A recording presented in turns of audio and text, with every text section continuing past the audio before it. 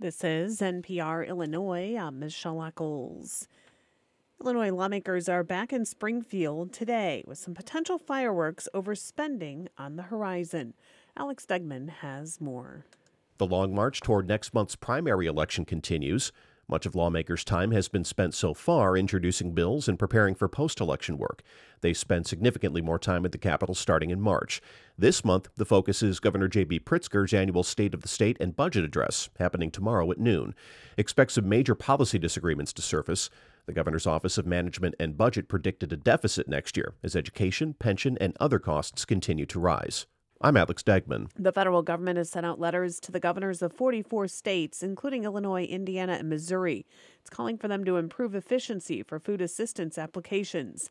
Natalie Krebs reports. The letters are from USDA Secretary Tom Vilsack. They are regarding applications for benefits under the Supplemental Nutrition Assistance Program, or SNAP. They were sent out to states that are making too many payment errors and not processing enough applications in a timely manner, according to federal standards. Alicia Hugulay is with the think tank Center on Budget and Policy Priorities. She says most states are still trying to get their programs on track due to the COVID-19 pandemic. I think this letter is really trying to get a message to states that, hey, we recognize you did a great job during the pandemic, you kept benefits going, and we now have to figure out how to get back to normal order and normal operations. In the letters, the USDA offers states resources and assistance to improve their SNAP metrics. Natalie Krebs, Side Effects Public Media. Lawyers for a group of voters objecting to Donald Trump's candidacy in Illinois appeared in a Chicago courtroom Friday to argue the case. The case revolves around whether Trump is eligible to run in Illinois, and the objectors point to a provision in the 14th Amendment to the U.S. Constitution as grounds to kick him off the ballot. Objectors say Trump engaged in an insurrection and is therefore disqualified. A similar argument went before the nation's high court in a case from last week, in a case from Colorado. No date has been set for justices to rule on that case. Friday's arguments focused on whether the Illinois State Board of Elections made a mistake in allowing Trump to appear on the March 19th primary ballot. Attorneys for the Trump campaign say the issue is political and there is no law to keep the former president from running. The Illinois Attorney General is warning of voting scams as people begin casting ballots for the upcoming primary election. Early voting is now underway in Illinois. Attorney General Kwame Raoul recently sent a warning letter to a company accused of targeting New Hampshire voters with misinformation. The company is accused of using AI to generate robocalls with President Joe Biden's voice to discourage voters from participating in the primary. Raoul is a member of the bipartisan task force, which found the company also spoofed calls, making them appear as though they were from legitimate political officials, and gave potential voters wrong information about election and voting. It is 6:07. This is NPR. It is 6:49. You're listening to NPR Illinois. Julie Benson of Springfield has been helping the homeless for 8 years. She believes it was divine intervention that led her on this path. Maureen McKinney interviewed her as part of our ongoing series Unsheltered. Benson, a 63-year-old former Henson Robinson Company employee, has won national and local awards for her efforts. She takes donations of money and goods through her Facebook page called Helping the Homeless in Springfield, Illinois.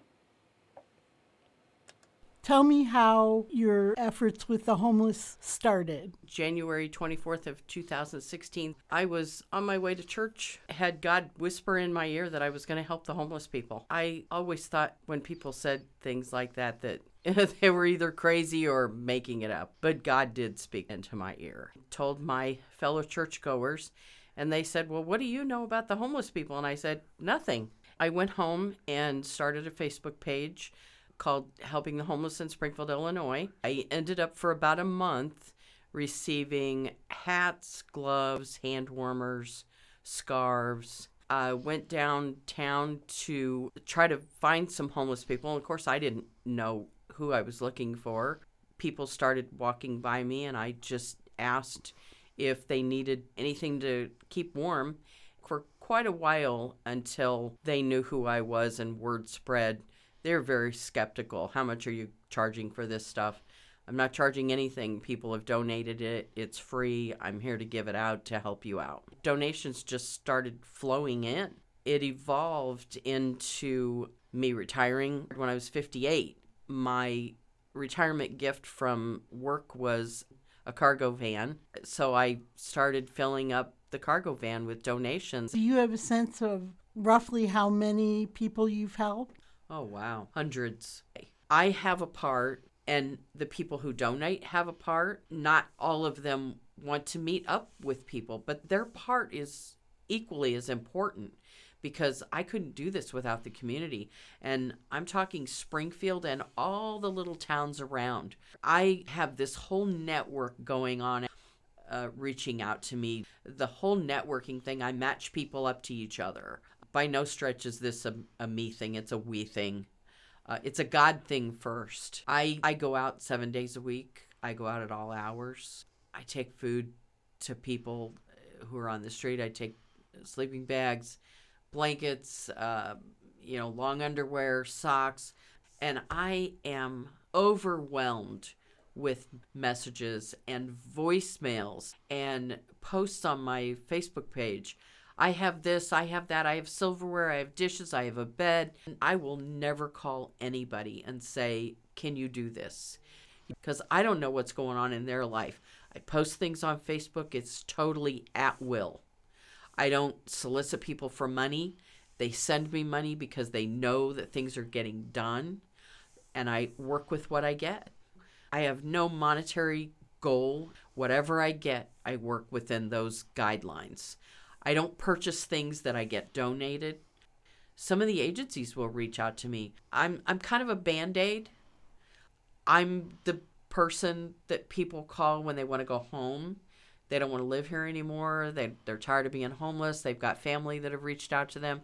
They want to go home. I've sent people to Florida and Tennessee and Arkansas and Michigan and Wisconsin and Arizona. Most of the churches don't do those things. And the agencies don't do those things.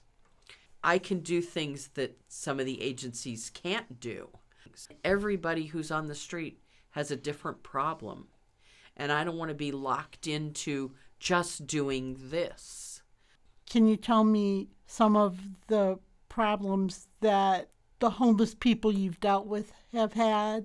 Some of them had sexual abuse by a family member or a neighbor or somebody that was trusted toward them. That's a huge traumatic thing in people's lives. Women are raped on the street.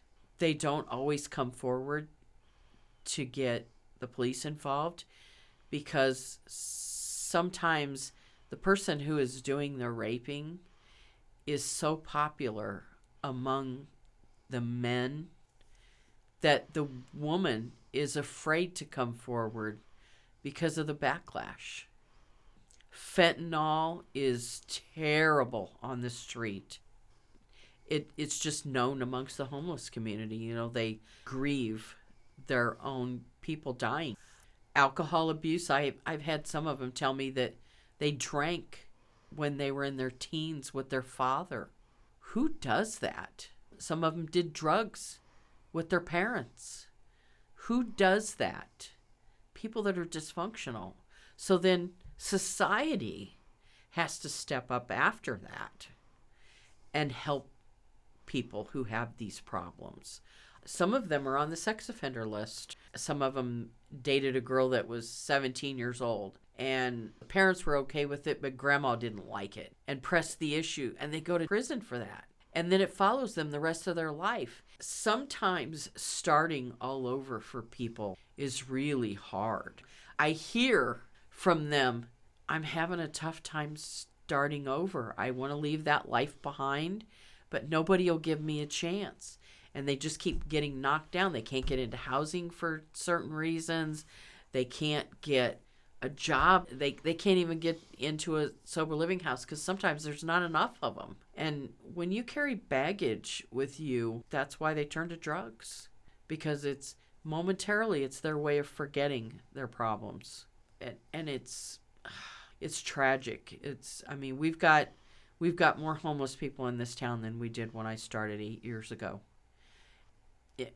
We need to do better. We need to do better to get it manageable. Generational dysfunction where it just keeps happening, because people don't know better. Some of the people that I work with don't know some basic life skills in order to function in a normal atmosphere. I never thought that there was so much trauma out there until I started working in the homeless community. It's rampant. What makes you think that the homeless population in Springfield has increased? Well, the number of phone calls that I get and people who are displaced constantly, and now it doesn't have anything to do with COVID. And I get at least 1 or 2 phone calls every day of somebody who's displaced. Some of them come here seeking help because for years and years and years, people were told Springfield's the place to go. They've got services. You're more of an individual here as opposed to trying to get services in Chicago where you're just another number. And so people will come here. Well, we're kind of overwhelmed too right now. Lots and lots more young people on the street than there ever were. That was Julie Benson, founder of Helping the Homeless in Springfield, Illinois. You can read more about her efforts and how to contact her through our website at nprillinois.org.